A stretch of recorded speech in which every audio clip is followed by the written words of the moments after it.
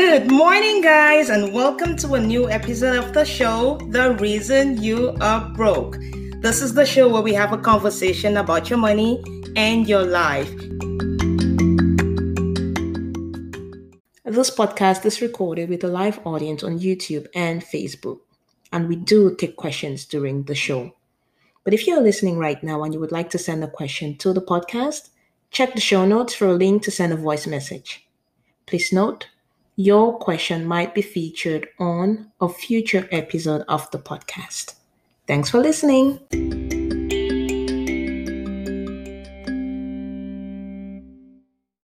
What we're talking about today is community habits. Those community habits that are keeping us broke. As we're going to be talking about those things today, I want to warn, first of all, some people are going to get angry at everything that I'm talking about today. But if you get mad at any of those things, I just want to ask you a question. Why? Ask yourself why you're getting angry if you do get angry at any of the things that we talk about today, okay? The very first thing that I want to talk about as a whole is debt. Debt, credit card debt, car loans, student loans, lines of credit, all of those things. As a community, we've made it so normal. We've made it so normal for those things to be a part of us that it has actually become a habit. It's like I've always said, debt is a habit. Debt is not a math problem. Debt is a habit, because if the math tells you the things that you bought that took you into debt, you couldn't afford those things, essentially. So first of all, let me remind you what it means to be broke. I'm not talking about poor people. Poor, it's a completely different thing. A poor person doesn't have a steady source of income. A poor person isn't as sure of where their next meal is coming from. No steady source of income. They're not sure of where the next meal is coming from. They don't have food, shelter, clothing, transportation. Those are things that they struggle with every single day. Those are not the people I'm talking about. I am talking about broke. I'm talking about broke people. Who are broke people? Broke people have a source of income. They have food, shelter, clothing, they have transportation, they have all of those things. They seem to be living a really comfortable life. But what makes them broke is the fact that all of those things are mismanaged. They have income, but they don't have any money left at the end of the period in order to take care of those things that really matter, because they're spending more than they earn. They're spending way above their means. They're in debt. They're living paycheck to paycheck.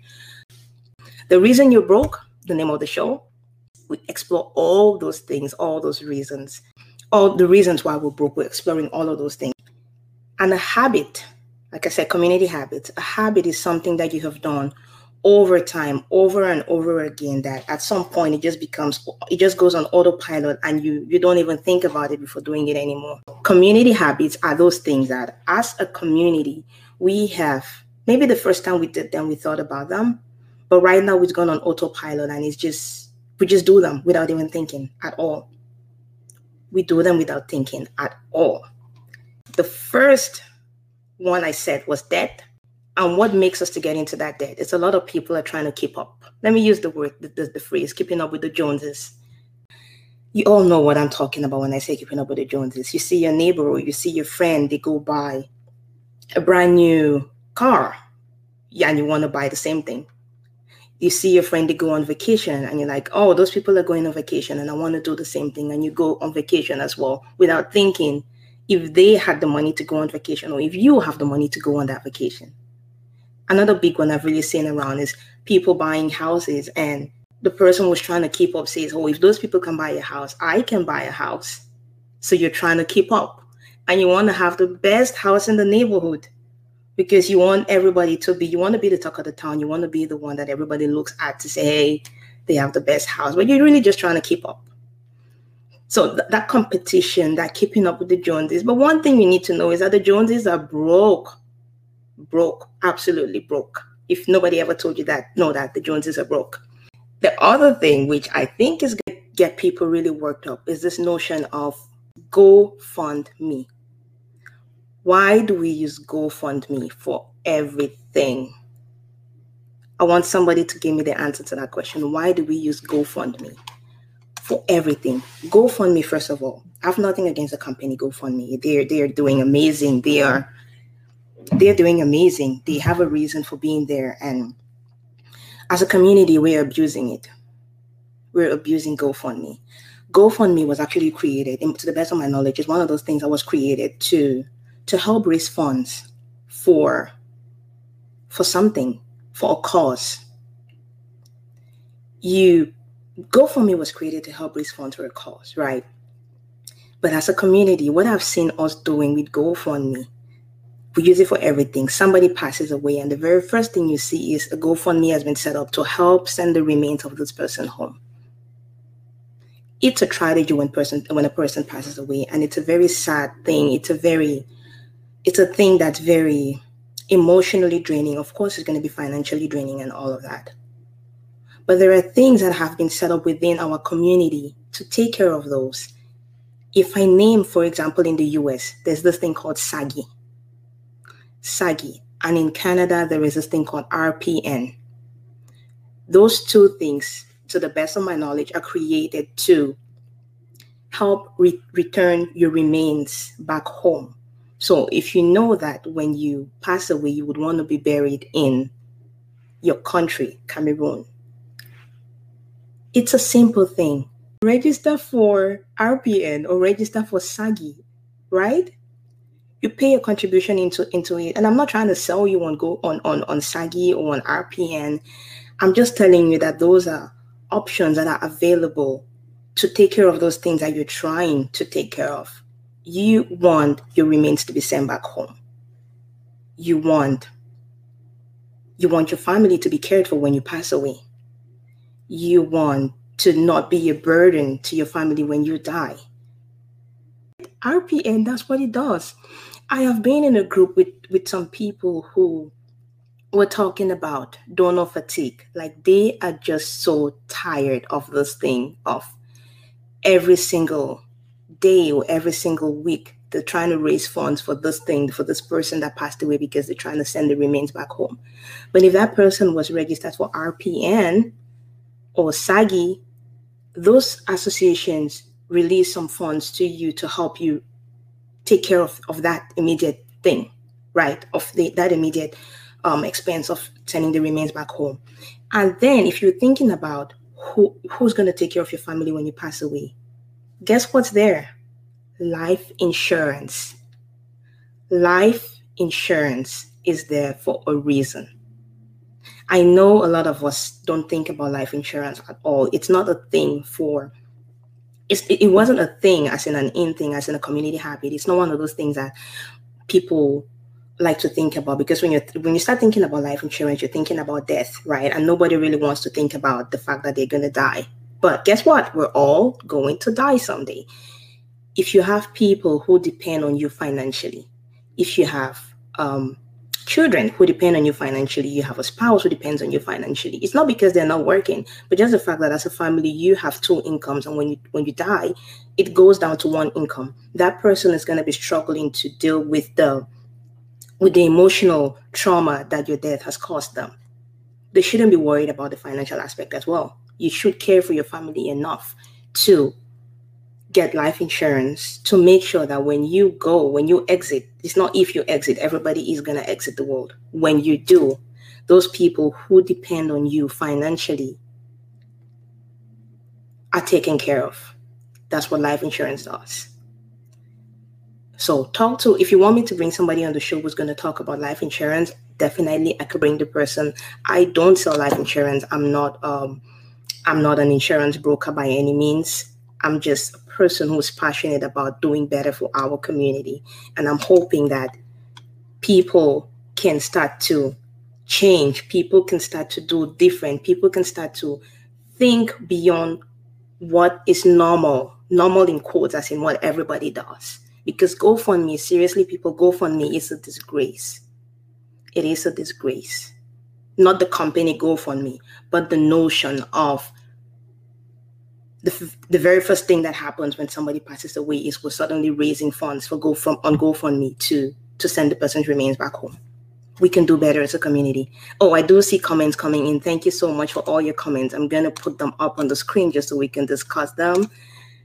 Bless you, sis, and get me a day and a white that. Meaning that People do go for me, we can't get my day, bro. Okay. Here it is. People should invest in life insurance in case of their death. I think that's what it's meant to say. Easy charity, hoping in the compassion of others. Which, again, I'm going to say, yes, we all have to be compassionate. But there's this thing called donor fatigue. I've heard countless people talk about it. Man, another GoFundMe. Man, another contribution. Man, another this. Man, another that. But the thing is, a lot of people that I've met in this scenarios, they're tired of the giving, but they are guilty to not give because they say, no, but this person really, really needs our help. This person, if we don't take care of this, then they can't send the remains back home and this and that. So yes, we have to be compassionate, and I'm really for compassion. But at the same time, the Bible tells us God loves a cheerful giver. If you're going to be giving and you're giving and complaining at the same time, which is what I've heard a lot of people do, and they're like, another death, these people, another death, and things like that. Nobody's gonna. We don't know when we're gonna die. It's gonna happen someday. So maybe it's gonna happen now when you still have kids who are depending on you. Maybe it's gonna happen later when your kids don't depend on you anymore. You don't know, and that's why there is life insurance. That's why there are things like those, like the SAGI and the RPN, and all of those things that are there to help us in those situations. The other thing that I want to mention about the community habits that are keeping us broke is the fact that we don't talk about money in the family.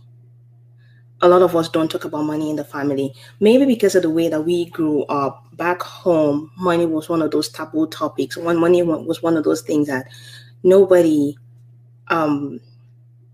it's one of those things that I don't know what word to use. If you could help me out there in the audience, help me with a word to use. But money was one of those topics that it's like you don't ask somebody how much they make.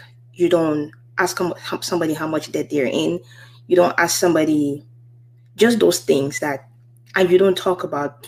Lots of wives, truth be told, don't know how much their husbands make, and lots of husbands, truth be told, don't know how much money their wives make. But yet you're a family. Yet you're trying to raise kids together. Yet you're trying to make sure that your everyday needs are met, but you don't know how much you have in the family bowl, so to speak, in the family purse. Last time on the show, I had a guest. His name was Jacob. If you watched that episode, he was talking about his experience during marriage counseling when he saw a couple that was having this marital difficulties, and it all came down to the fact that the husband had never exposed to the wife how much money he made, and the wife was always making this kind of demands on the husband, which the husband couldn't afford. But the wife kind of thought that he was lying. And what I'm saying is, when you don't get to talk about money, when you don't get to have those conversations with your spouse, when you don't get to have those conversations with your children, expectations are created. Those expectations that just lead downhill, because everybody starts getting disappointed because mom isn't doing this for me, or dad isn't doing this for me, or my husband isn't doing this for me, or my wife isn't doing this for me, because you think that they have more money than they actually do have. So as a community, we really need to start having conversations about money. We really need to start being intentional with our money. We need to start, we need to break those habits that we grew up with, break those habits of not talking about money, break those habits of depending on handouts. That's another one, a community habit. It's really depending on handouts. And very closely linked to that is the aspect of enabling people. Someone asked me, how do I know if I'm enabling somebody or if I'm helping somebody? How do you know? Deep down, you know. Deep down, you know if you're enabling somebody or if you're helping somebody. But I'm just going to give you a few pointers. How do you feel after helping that person? How do you feel? Do you feel cheerful, or do you feel resentful? If you feel resentful, deep down, that resentment is telling you something. I had a friend who told me that there was somebody who called her to tell her they needed some money to go clear the container from the port.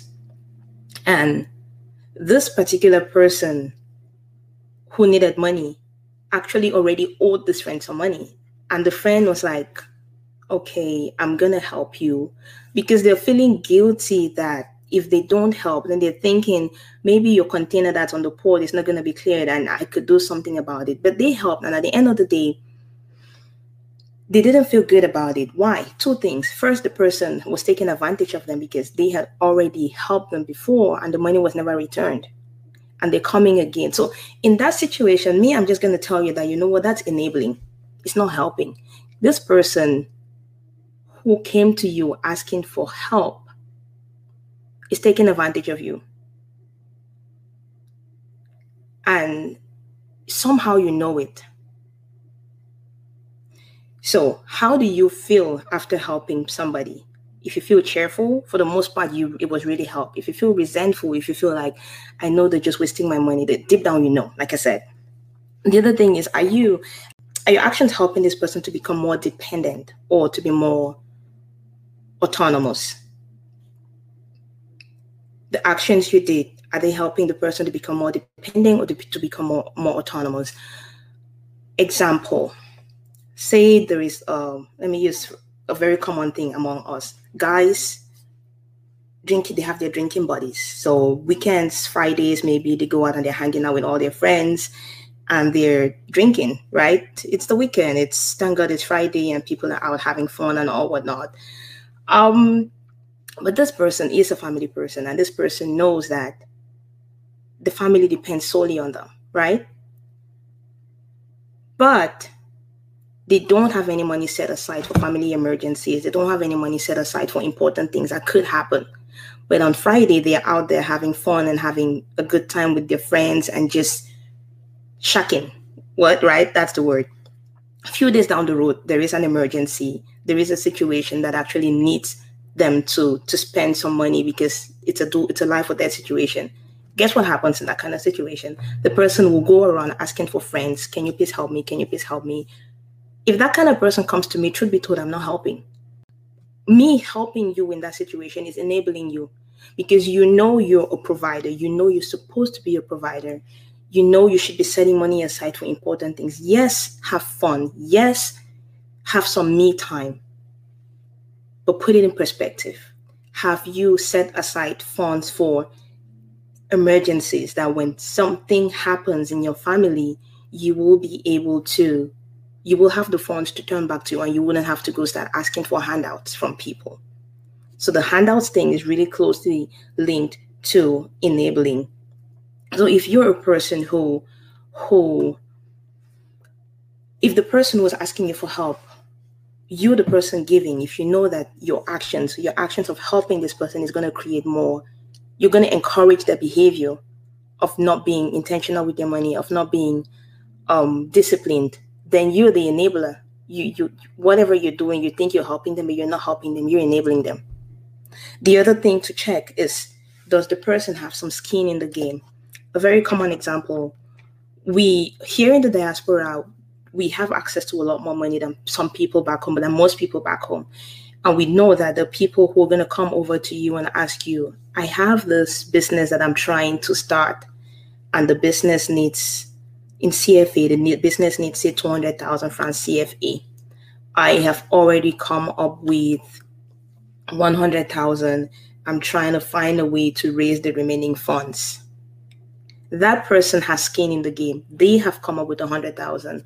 They're looking to get some help from you to raise the remaining one. If you have the remaining 100, of course, you can give it to them. If you don't have it, but you feel like you want to help, by all means, you need to go ahead and help. That's you helping somebody who has skin in the game. That's you helping somebody who, by your help, they will be more autonomous. They will be less dependent. You're helping them to create something. You're helping them to take care of themselves. Give a man a fish, you turn him into a beggar. But if you teach him how to fish, you've helped him to become a creator. You've helped him to become a provider. If you give him a fish, you feed him for one day. If you teach him how to fish. So this person coming to you and asking for help, and they have skin in the game, and you helping them, that's totally helping. That's not enabling. So the community habit that lies in this thing, it's the enabling versus the helping. We enable. We really, a lot of times we're enabling people. We're enabling their bad behavior. And it goes back to the thing of GoFundMe. It goes back to the thing of all these contributions left, right, center. As a community, there are lots of things that we could do to show support. Just being there physically, emotionally, psychologically, being there for somebody is very good. Financially too, it's good, but make sure you're not enabling. Make sure you're not enabling. Make sure you're helping. A lot of times we're enabling. This GoFundMe thing has been going on and on and on and on because we, the people who give money on those things, we're enabling it. So if you want it to stop, you know what to do. Tell this person, go and register whoever it is that's in your family. Go register them for SAGI. Go register them for RPN. You're the provider in the family. Go get life insurance. Children don't need life insurance, in my opinion, because nobody depends on them financially. But you are a parent. You are a provider. You have people who depend on you financially. You need to get some sort of life insurance to make sure that if you're gone, the people who depend on you will be taken care of. I'm going to go to a few questions here and a few comments here. This is a comment from Noella. Life insurance is just what it is. People die suddenly and in some cases leave behind huge debt. GoFundMe will not clear that. There are cases where life insurance has been used to settle these debts, which goes a long way to ease the stress during this time of grief. Let's not forget, in this country, debts are inherited alongside wealth. We try not to have debt, but how many people actually succeed in this credit-driven society? That is so true, and there's a lot of wisdom in that. So true. Thank you for that, Nella. Gang says, talking about enabling people, some of our people have a false sense of entitlement and will guilt their family members into always sending money. Undue pressure. If you have to borrow to help someone, then something is wrong. That is so true. That is so true. I had a post I done on Facebook a few months ago, helping somebody with your income, with your salary, helping somebody, and then you turn around and depend on your credit card for your everyday expenses. It's exactly the same thing as borrowing money to help somebody. I'll say that again. Giving all your money to somebody or sending money to somebody who needs help, in quotes, and then you turn around and you depend on your credit card for everyday expenses. It's the same like borrowing money, taking that cash advance or whatever. It's like borrowing money from somebody to go and help somebody. So many things are wrong in that. First, you're enabling that person. Second, you're stealing from yourself and from your family. And do you know how long it's going to take for you to keep paying? Just think about how much interest you pay on your credit cards for all the outstanding balances that you have. Just think about how much. Is it really worth it, the help that you were helping that person? You think you were helping that person, and we all also know, I've been in university and I've had friends in university when we're back in UB. There were people who would just sit and they want to strike. This is strike deal, right? You just call somebody because you have somebody who was in the diaspora and you say, you know what, we have this party coming on. What can I tell them so that they can send me money? And they're going to say, okay, we have a project coming on. We need to pay this much money for the project. Or we have this coming up and we need to pay this. And you're just calling your people in Bush to make them send money. But when they send the money, you know what happens? You're there at Moliko Junction and you're having fun and you become like the don. You're the don. You're the one giving rounds to everybody. Why am I saying this? Sometimes the people who are asking us for money don't need it. They just want it. So if you turn around and you take your hard-earned money and you're this kind of person who never says no, doesn't know how to say no to anybody for anything, they ask you for X amount of dollars, you go around, you take your hard-earned money and you send it over, and then you turn around and you're spending on credit cards. You just borrowed money on your credit card to send somebody to the bar or to take care of the whole quartier, the whole neighborhood of the university so that they sit around and like, oh, my grand said they bush. I've seen it happening so many times, and we are the ones in Bush right now, and we're doing the same thing. And sometimes we know that this person was asking me for money, doesn't even need it. I don't know why we're so dependent on handouts, entitlement. Like I said, I'm not against community I'm for community. There's some really, really, really good things about our community that we need to keep. There's that brotherhood or the sisterhood, or knowing that when you're down, there's somebody you can walk over and talk to. Just that thing. You don't need to be blood related. You don't need to be biologically related to know that you can find a friend or an acquaintance in this person. There's that community living, which is really good about us. And I really want to encourage that. But I want us to separate that community aspect from the enabling and from the bad habits that as a community we have formed. We really need to separate that. Another really big community habit that we've actually given a name to it, lateness. We've actually given a name to it, Black man time or African time. And now we think it's cool. It rubs off on every single thing. We are capable of doing better. We are capable of showing up to places on time. We are capable of handling our finances. We're capable of building wealth. We are capable of all those things. How do I know we're capable of being on time? Have you ever missed a flight? You didn't show up 1 hour late on Black man time to go get in the airplane. You actually showed up about 2 hours before time because you need to go through all the check-in and everything. You're capable of showing up on time if you just make up your mind that you're going to show up on time. You have an occasion, say your occasion is starting at 5 p.m. You put the time 5 p.m., but deep down you know that people are going to start showing up around 7 p.m. or maybe like 9 p.m. And then when people actually show up at 7 p.m., because some people in the community have decided, you know what, I'm not doing this Black man time thing anymore. If you tell me your occasion is at 5 o'clock, I'm going to show up at 5 o'clock. They show up and they are disappointed because they show up at 5 o'clock and nobody else is there. Or they show up at 5 o'clock and you, the host, you're not even ready for your occasion to start at 5 o'clock. The people who are trying to break the habit, it's kind of very hard for them to even break that habit because it's a community that does it. Everybody does it. When you're having this laid back attitude towards your everyday things, towards life, towards time, towards there's just general nonchalance, it rubs off on everything else around you. I've heard people say time is money. Time is money. Time is money. And we all have a limited amount of time here on this planet Earth. Do you want to waste your time? We need to change. We need to do something about this GoFundMe. We need to do something different about fundraising. Yes, let's raise funds for causes.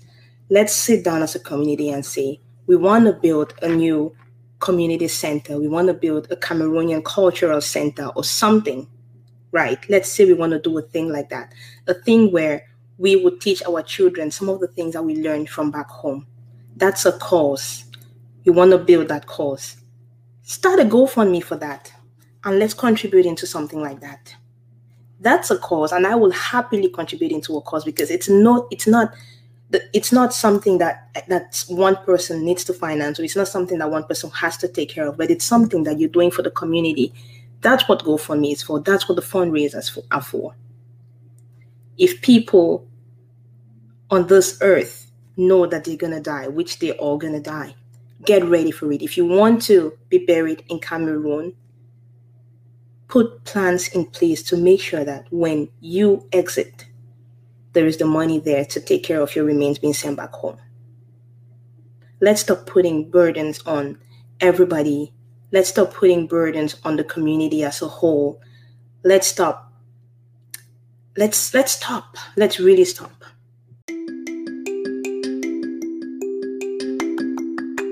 I'm praying we can stop. And I'm praying we can start building wealth. I'm praying we can start getting intentional with our money. I'm praying we can start paying off our debt, living within our means, below our means, so that you can keep some money aside to start building a legacy.